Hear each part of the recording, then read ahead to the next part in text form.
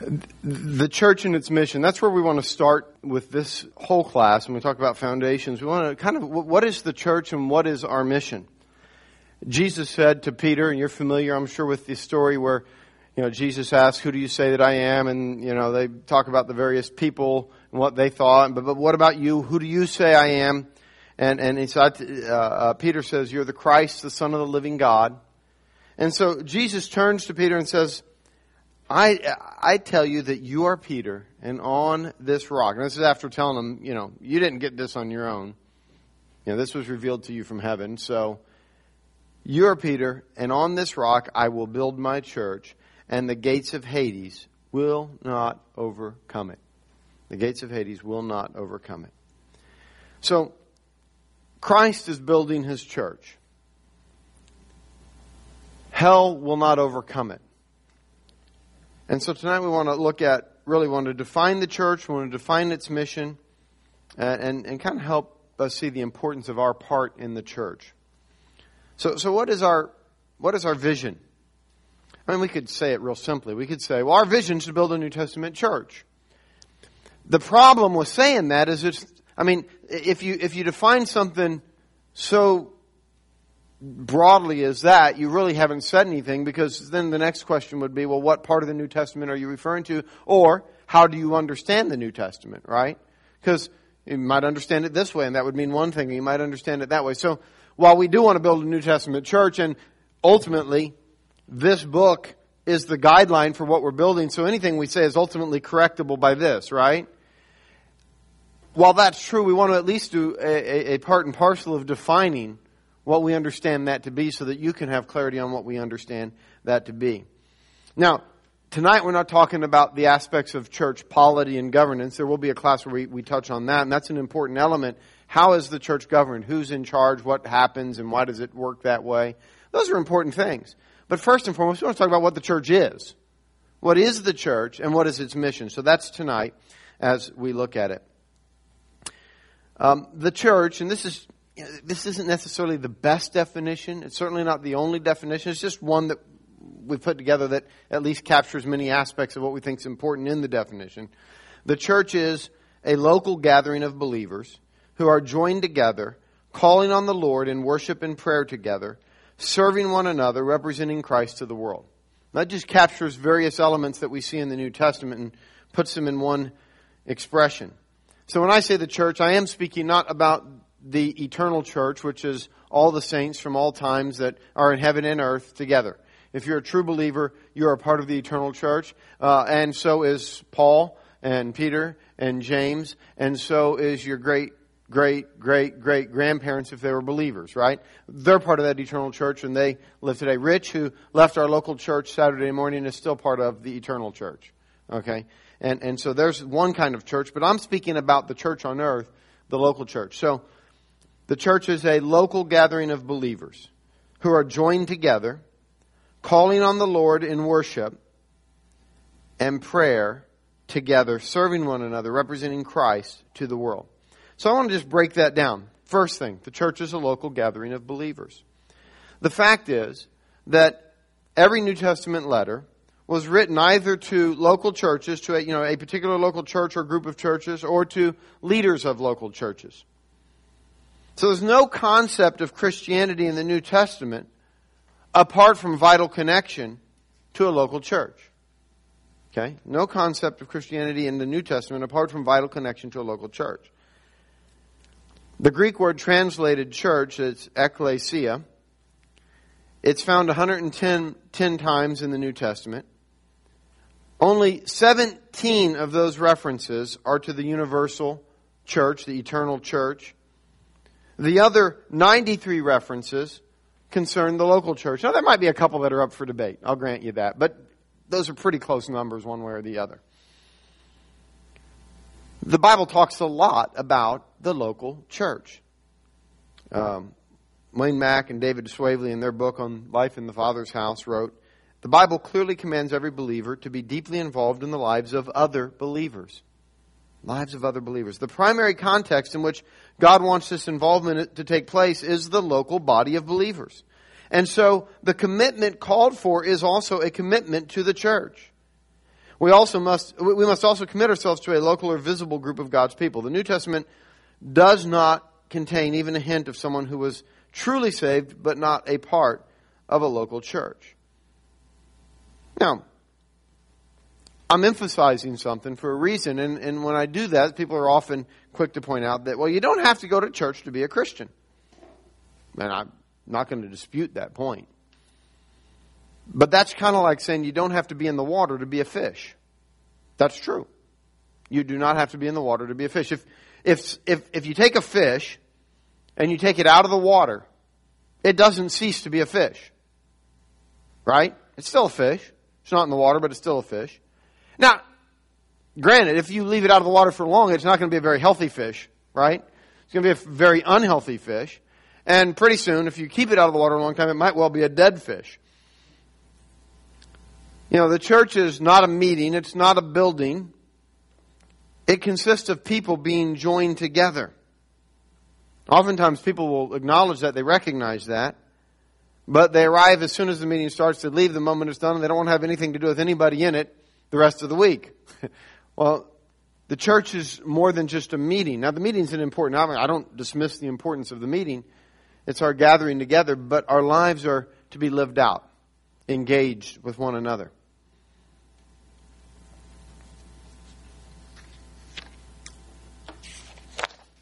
Second part of that definition, the church is believers who are joined together. So the church is a local gathering of believers. The church is believers who are joined together. Bruce Milne wrote, biblical religion is inescapably corporate. Scripture knows nothing of solitary religion. And Paul writes something to that effect in a quite different way of saying it in Ephesians 2:19. Consequently, you are no longer foreigners. And I think this is 19 through 22. But you're no longer foreigners and aliens, but fellow citizens with God's people and members of God's household. No, the language. You're not foreigners and aliens. He's speaking to the Gentile believers who at one time were considered not part of this nation called Israel. You're no longer foreigners. You're no longer outside the community of God's people. You're no longer aliens, but you're fellow citizens with God's people and members of God's, and note this word, household. Members of God's household. I mean, the terms that God chooses to use to describe His church are really quite intimate terms. Members of God's household. Built on the foundation of the apostles and prophets, with Christ Jesus Himself as the chief cornerstone. In Him, the whole building is, and note this phrase, joined together, and rises to become a holy temple in the Lord. And in Him, you too are being built together. Joined together, built together. Joined together, built together. To become a dwelling in which God lives by His Spirit.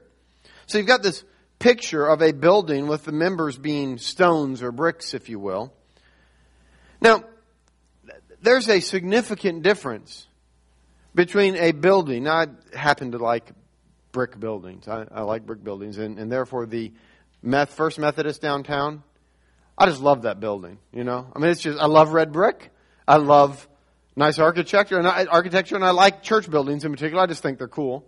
And so that's one really cool building, right? Now, if you just took all those bricks and threw them in a field somewhere, that wouldn't be all that cool. In fact, I'd argue that it'd really look like a trash heap, right? What a difference it makes for those bricks to be joined together in some organized fashion for a purpose versus just being strewn in a field. So while you can be a Christian and be a brick, I mean, for the sake of discussion here,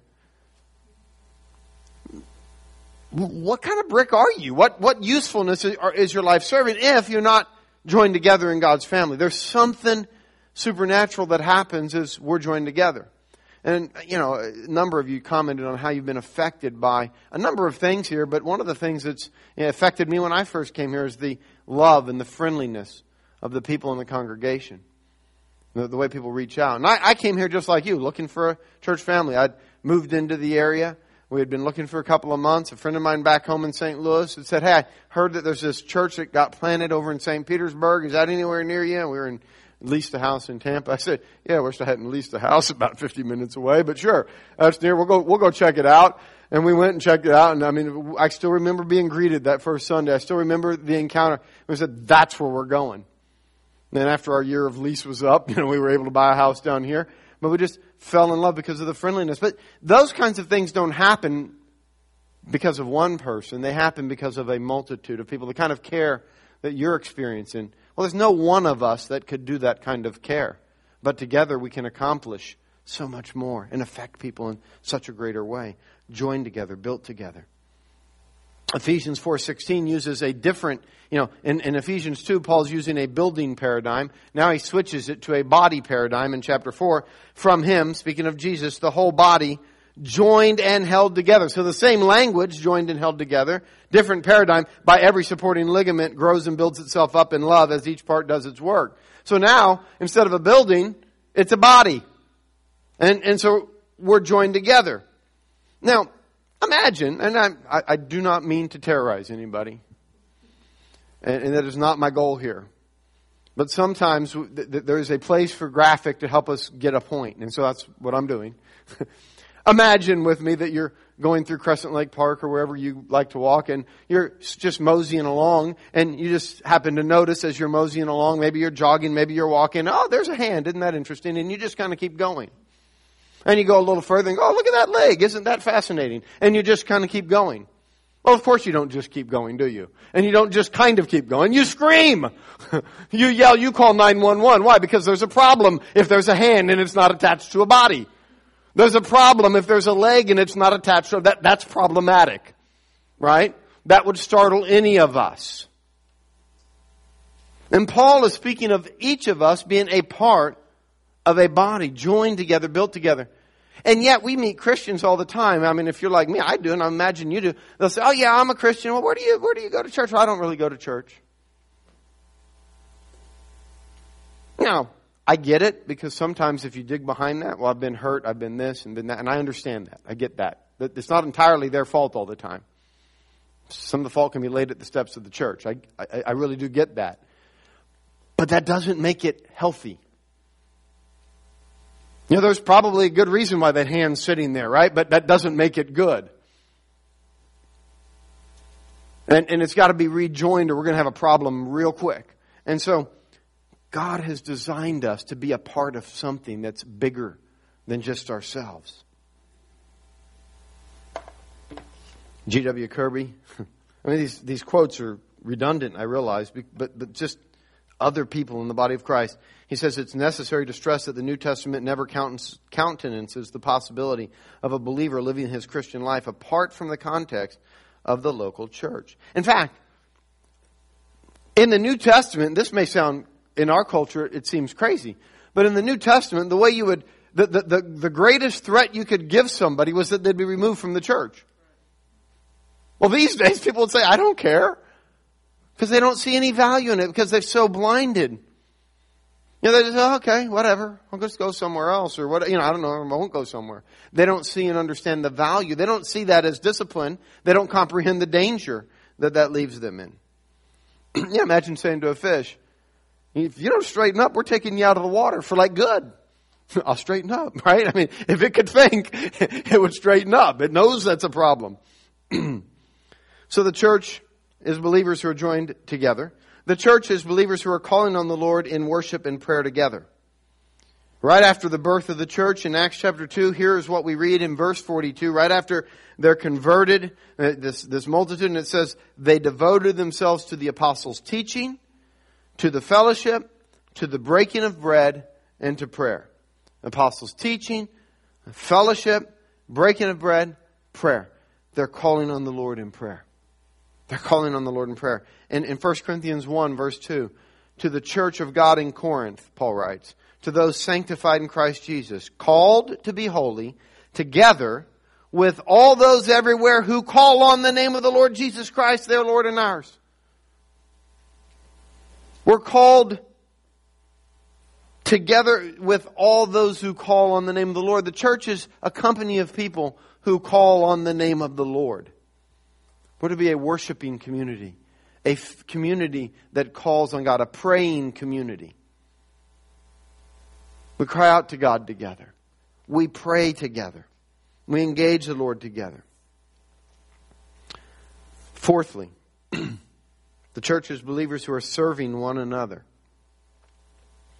Galatians 5:13, you, my brothers and sisters, were called to be free, but do not use your freedom to indulge the flesh. Rather, serve one another humbly in love.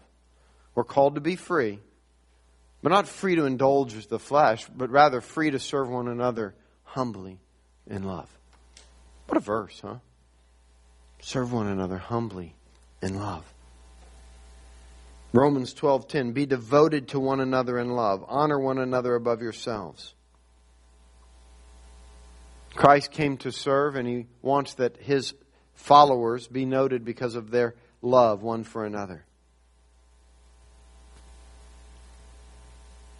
That's most evident when we position ourselves to serve one another in love. Probably familiar with these verses, Philippians 2. They're the kinds of verses you can build a life on. Beginning in verse 3. Do nothing out of selfish ambition or vain conceit, but in humility consider others better than yourselves. Each of you should look not only to your own interest, but also to the interest of others. Your attitude should be the same as that of Christ Jesus, who being in very nature God, did not consider equality with God something to be grasped, but made Himself nothing, taking the very nature of a servant, being made in human likeness.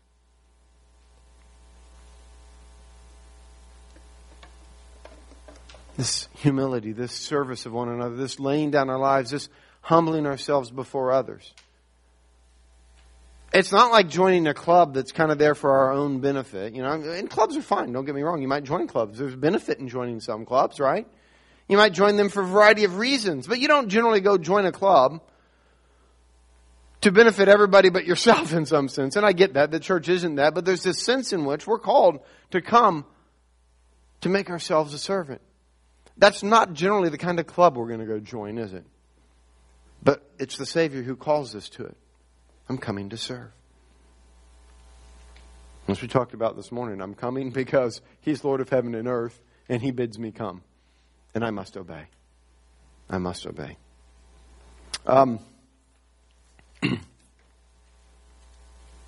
Fifthly, the church is believers representing Christ to the world. The church is believers representing Christ to the world. See, our coming together as a body is a witness to the community around us. It's a testimony to the community around us. We can, and I'm not taking away from your individual witness here. I'm very much in support of your individual witness. We should all be sharing Christ and living lives that are a testimony. But let's be honest. The witness of my life, the witness of your life, the witness of your life, the witness of your life, and so on and so forth, the witness going on at Commission down on that campus is much stronger when it's compounded by the one another's that are involved than just one individual. I mean, Jennifer, you shared earlier how, when you found Commission in this group, you suddenly realized, hey, I don't have to just go off to a Christian college somewhere. I can stay here because there's an impact that can be had because I've got people supporting me and I'm supporting them, and together we're affecting this campus, right? It affects things. So there's something about our corporate witness, and that wouldn't be happening if we together weren't able to accomplish. It was years that we prayed at Gulf Coast, and I remember preaching through Matthew's gospel, running into that text that asked the Lord of the harvest to send laborers into the harvest field. And we prayed right there as a church that the Lord would give us evangelists to send into the harvest field, that He would send from our midst evangelists into the harvest field, that we would be able to reach the campus there at USF St. Pete. And that happened years before it actually came about. We're praying and asking God for that as a church. And all of a sudden, Ryan Carver just kind of shows up. Ryan, yeah, go surfing, what are you doing? Well, just working and surfing, and doing the thing, but he's sharing Jesus with everybody he can, And you start watching him and you go, he's not just a dude that's out surfing. He's focused on something. And he's disciplined in his life as much as he tries to make it look otherwise, right? And so, and so you begin to engage and you go, okay, the Lord's doing something there. And you just watch and you suddenly realize, okay, the Lord could use this guy. He is maybe that evangelist. And the next thing you know, we say, okay, it's a step of faith, but I think we've got the funds that we can fund putting him down there. And the whole first year was just pretty much groundwork. I mean, he reached out, but it was, him reaching out and groundwork to get this thing rolling. And he's like, well, Lord, you know what you're doing. I mean, but then the next thing you know, it starts to bear fruit and it's reaching people. No individual could do that. But that's what we accomplish together. We represent Christ to the world. 1 Thessalonians 1. You became imitators of us and of the Lord. Paul's writing to the Thessalonians. They're a young church at this point.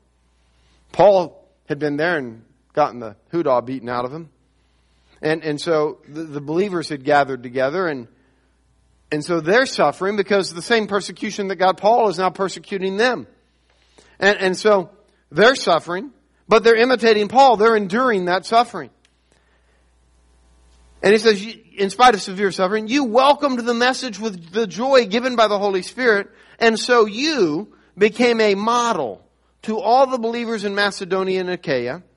The Lord's message rang out from you, not only in Macedonia and Achaia. Your faith in God has become known everywhere. So, there's a message, the gospel, that was ringing out from them, but notice that the message was ringing out from them because, first and foremost, they became a model of the message.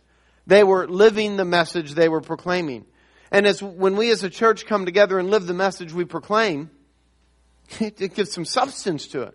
People can come in and go, okay, they are somebody's disciples who's teaching them something other than what I've been learning because they are truly loving one another. They're laying down their lives. And of course, John 13, you're familiar, I'm sure, with this verse. A new commandment I give you, that you love one another. Just as I have loved you, you also are to love one another. For by this all people will know that you are my disciples, if you have love one for another. Love one for another. Now, I don't know if you've noticed, but there is a lot of emphasis, both in the teaching of Jesus and in the New Testament, on these things. There's a lot of emphasis on the command to love one another. It presumes, I think, the fact that Jesus keeps coming back to it, it seems to presume that we aren't going to get it with just one shot. It seems to presume that at times love's going to be difficult, and if it hasn't been pounded into our heads, we're going to think maybe there's some other alternative. Well, we tried love, let's do this other thing, right? I mean, it just keeps coming back to it. And then you get into Paul, and not only do we have love one another, it's forgive one another, which he keeps talking about forgiving one another. And I don't know about you, but the last time I forgave somebody, they had done something against me. That's why I had to forgive them. And forgive. And then he says, bear with one another. Now, generally I don't bear with people I'm getting along with. I bear with people that I'm having difficulty with. They offend me. They're maybe not polite. Maybe, there's a variety of reasons. But I have to bear and endure. These are commands that are given us. And they involve one another's. Sometimes people will say, I'm a Christian. I do the Bible. I'm living out the Bible. I'm just not really want to be involved in a church. Help me understand how I can live out the Bible and not be involved in a church. Because who am I forgiving? Who am I bearing with? Maybe myself. And, in my case, that would be difficult. I understand. But, most of us quite get along with ourselves, But who is it that I have to endure? Where do I have to practice the command of love? There's something about the church. Dietrich Bonhoeffer, and by the way, if you hang out here much, you're going to find out that I like this guy, okay? And I'm just a Bonhoeffer fan. I could read Bonhoeffer every day and be happy. I mean, he was brilliant. And he died at the age of 39, and so I often think, man, what have I done? I'm way past that, but, here's this guy. So, but Bonhoeffer wrote, only that fellowship which faces such disillusionment, with all its unhappy and ugly aspects, begins to be what it should be in God's sight, begins to grasp in faith the promise that is given to it. The sooner this shock of disillusionment comes to an individual and to a community, the better for both. A community which cannot bear and cannot survive such a crisis, which insists upon keeping its illusion when it should be shattered permanently, loses in that moment the promise of Christian community. Now let me break that down for you. It kind of comes out of his German language and all of that. But he was talking in context about how oftentimes we have this wonderful idea of what Christian fellowship is like. I've had it before, so I'm familiar with it. I used to live in this grand illusion of what fellowship was. And we think, I'm looking for, and you'll hear it. And young people, don't hear me wrong. I love young people. Got 4 of them myself. They're my kids. And I love young people. And I was once one. It's hard to believe. But sometimes young Christians who get really fired up about some things can go off on this thing, and you'll hear them, and they all hang together. But they want this kind of I'm looking for real fellowship. I'm wanting biblical fellowship. And so the church I'm a part of, we don't have that in this church. And I can't find it anywhere. So we've got, just me and my friends get together, and we're having real biblical fellowship. Well, they have an idea of biblical fellowship. And I'm commend them to continue to pursue that idea. And it may take them 10 or 12 years before their friends start irritating them and they can finally get to some biblical fellowship. But let me assure you that you and your friends aren't practicing biblical fellowship if it's just you and your friends. I'm all for your friends. I have friends. I like friends. Friends are good. That's my point. Keep hanging with your friends. But the church isn't about just that kind of warm feeling you have when you're with people just like yourself. Because church is about that, yes, and also with the people that aren't just like you. In fact, the ones that are so different than you that you have to, in order to relate to them, do what Jesus did, humble himself. I mean, if you think about it, think of the person you've had the most difficulty with in your life. Okay? And for some of you, that's a long list, right? Because, if you've been around as long as I have, you think, okay, I've got, which one do I pick, right? If you're young, okay, so you got a few to pick from. But pick one. I don't care which one, really. Just pick somebody you've had difficulty with. Now, the differences between you and them. Think about the differences. Now, let's just compare the differences, say, between you and Jesus before you were saved. Well, that's vastly more. In case you're not aware theologically, I'll help you out. You and Jesus had vastly more differences. He was like God, okay? And so, you're a sinner, can't stand in his presence without being burned. And so, he had mercy. He humbled himself. He became a man.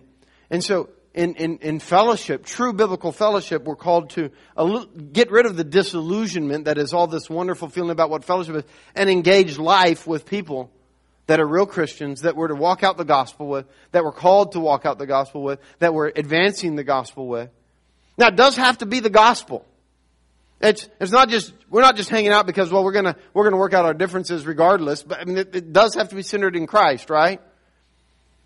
But within that, there are going to be times when it's going to be harder and we have to press through the idea of fellowship into what Bonhoeffer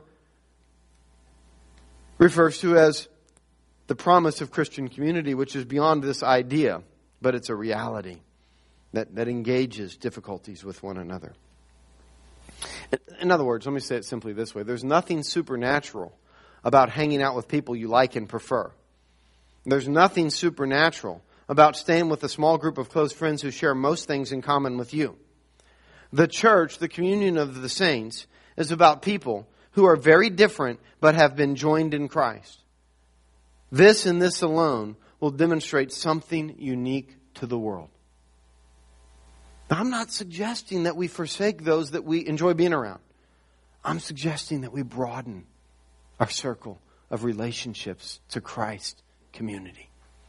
We'll be amazed at the riches of grace found in that. Amen? Got a few more minutes, and I want to talk about the church and its mission. It's kind of funny. Yep, maybe I've got it here. Aha.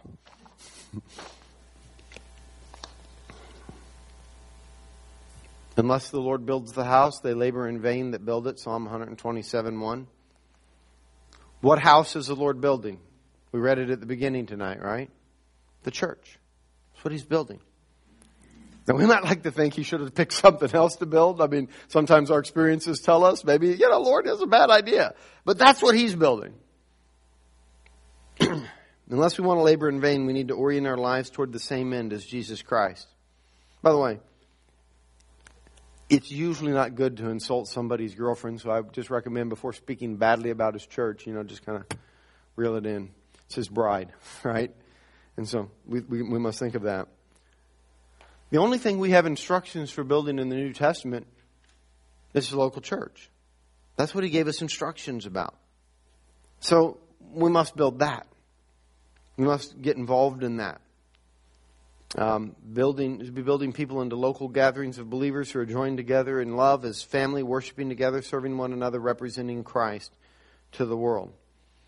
And we do that through gospel sharing and witnessing and leading people to Christ.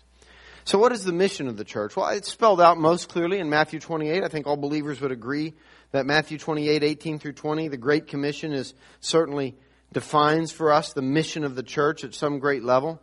And it says, all authority in heaven and on earth has been given to me. This is Jesus talking, not me, Jerry.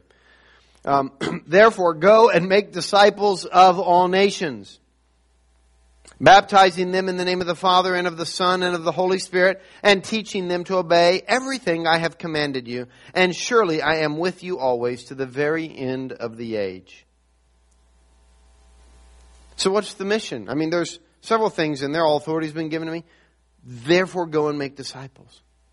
Therefore, go and make disciples of all nations, baptizing them in the name of the Father and of the Son and the Holy Spirit, teaching them to obey. Making disciples is the Great Commission. Now, I think there's been some confusion over what the Great Commission is for a lot of years because people reference it and don't specifically go and look at it and think about what it's saying. The Great Commission is about disciple making, not decision getting. Now let me distinguish here for just a moment. I'm not opposed to decisions. I'm not saying there shouldn't be decisions. But the Great Commission is disciple making, not decision getting. See, oftentimes we think that the Great Commission is we need to go and preach Jesus and either get a hand raised, get people to come forward, whatever method we have, fill out a card, whatever it is, have them come to a prayer room and pray. It doesn't matter. But to get that decision, I'm not critiquing the way they get the decision. I'm just, however that is, we get that decision, and then we're going to go on to the next group of people, the next city, the next whatever, and continue getting decisions. And the effect of thinking that way is we go into the world and we're pursuing making bricks. And we find, we made a brick and we throw it behind us into the field. And we go on and we make another brick and we throw it behind us into the field. And we go on and we make another brick and we throw it behind us, and another brick and we throw it behind, and another brick and we throw it behind us. And then next thing you know, you turn around and look back, what do you have? A field strewn with bricks, right? Remember what we were talking about earlier? That's not exactly the goal, right? You think of the building, they're much more useful knit into something. Disciple making is different. Win Arn explains the disciple making goal of the Great Commission as follows: to proclaim Jesus Christ as God and Savior, and to persuade persons to become responsible members of His church. That works. Our goal is not making bricks. Well, really, truthfully, the only one who can make bricks is God. We can't make bricks. We can't make believers. We can preach the gospel. The only one who can put faith in the hearts of people and allow it to take root and bear fruit is the Lord. When He shines light in the heart. When He says, let there be light. And there was light. When He says, come forth. And the next thing you know, they're standing at the front of the tomb and says, somebody get these stinking clothes off me, right? He makes believers. But our goal is to see bricks built into the structure that God can inhabit. He makes the bricks. We help knit them together in a cooperation with Him. The church is not an accumulation of bricks strewn across a brickyard, but the church is a spiritual building. Now, the terminology that we often use betrays our false concept of the Great Commission. And sometimes people relate the success of missions. They're really quick to want to talk about the numbers of decisions that were made last week, last year, you name it. I loved this morning, actually, as we heard from Dinesh from India, what did he talk about? Since I was here a year ago, that we've planted 20 more churches. 20 more churches. What are churches? They're places where people are being discipled. People are being discipled. Now, we understand that decisions are happening in and around those churches and people are coming in. But the fact that there are churches will do far more than a crusade that goes in and gets decisions and leaves if there aren't churches there to make disciples. Thank God for the crusade, but we've got to have churches that are making disciples. Rather than counting decisions to evaluate success, I think maybe we should consider something like how many disciples do we see bearing fruit? And how many disciples are becoming parts of churches and reaching out to others? Now I want to talk briefly about the power of the church. And we're going to talk about this more in another lesson. But I think it's important to mention here that we cannot accomplish the mission apart from the ongoing empowering of the Holy Spirit. It's not like we just, God's part, our part, let's go do our part. Well, it's a little harder than that. It's an impossible mission apart from the empowering of the Spirit. He's got to be the one ultimately doing the work. We are a God-dependent people, and that dependency is expressed foremost in prayer. Paul Totkus, I think is how he says his name, says, a brief survey of the early church's life of prayer demonstrates that we cannot survive without prayer. Devotion to prayer turns common people into uncommon servants of God. We want to be seeking the Lord in prayer. We want to be calling out to Him, relying, dependent upon Him. We read in the book of Acts, chapter 1, that the disciples were told to wait for the empowering of the Holy Spirit. And so we read later in the same chapter, they all joined together constantly in prayer. And it didn't stop there. They constantly relied on the power of the Spirit for all they did. They were God dependent. They were, as we read earlier in Acts 2:42 and 46, devoted to prayer. Devoted to prayer. They were coming together to pray.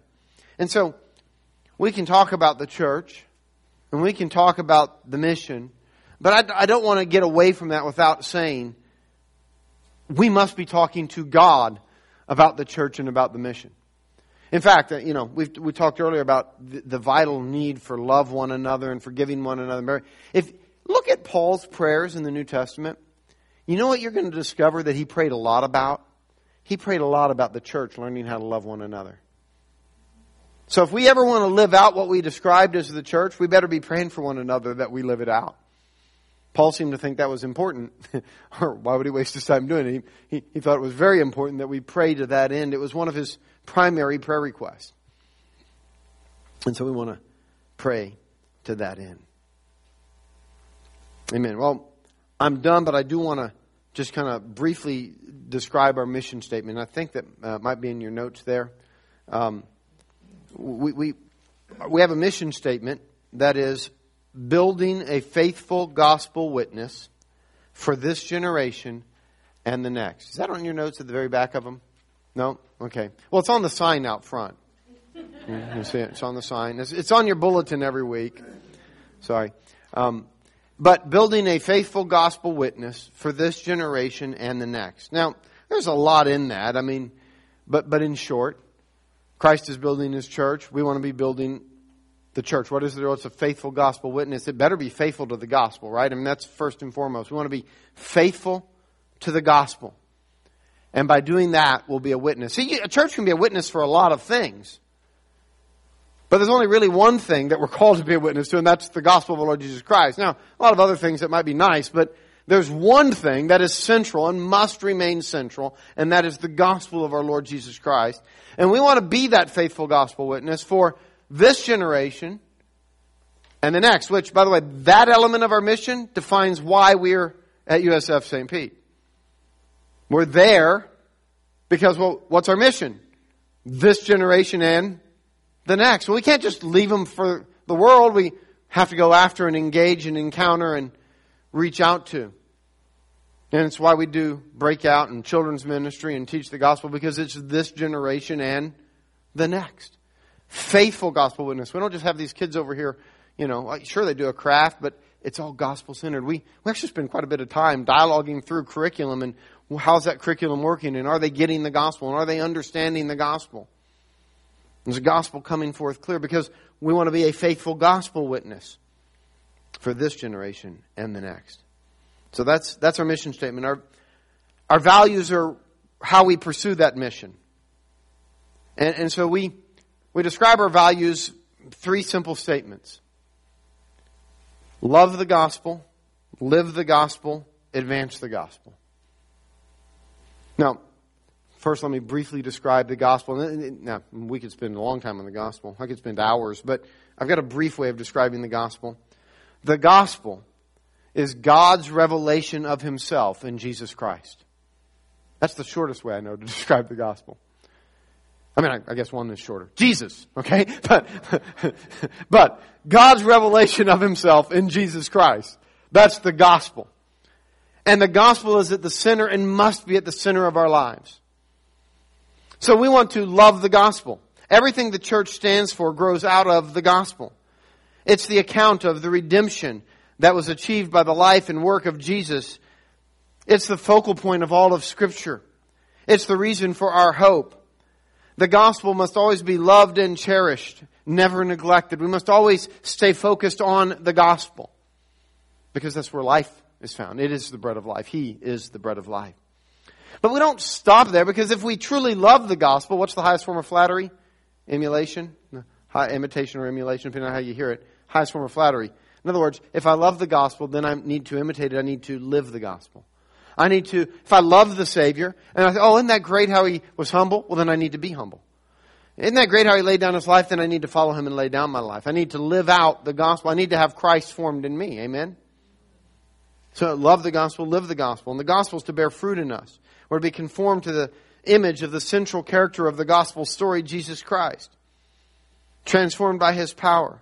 Study the Scriptures, grow in our knowledge of God. Shape every aspect of who we are, how we think, what we do. It's what living for the gospel is. That's what it means to render worship to God with the whole of our life that we spoke about this morning. And then thirdly, to advance the gospel. So love the gospel, live the gospel, advance the gospel. You might say it's awfully redundant, the gospel thing. Well, I'm a simple person. I couldn't come up with anything else, so no. Love the gospel, live the gospel, advance the gospel. The gospel is the story of God the Redeemer who seeks and saves the lost. Well, He doesn't stop when He finds you. You're not the only lost person, in case you weren't aware, right? He saved you to save others. He called you to Himself. Now you belong to Him. And now He sends you to others that He wants to find. And so we're to advance the gospel. We do that through prayer, through gospel sharing, communicating the story to others, through sacrificial living and giving in order to see the gospel reach others.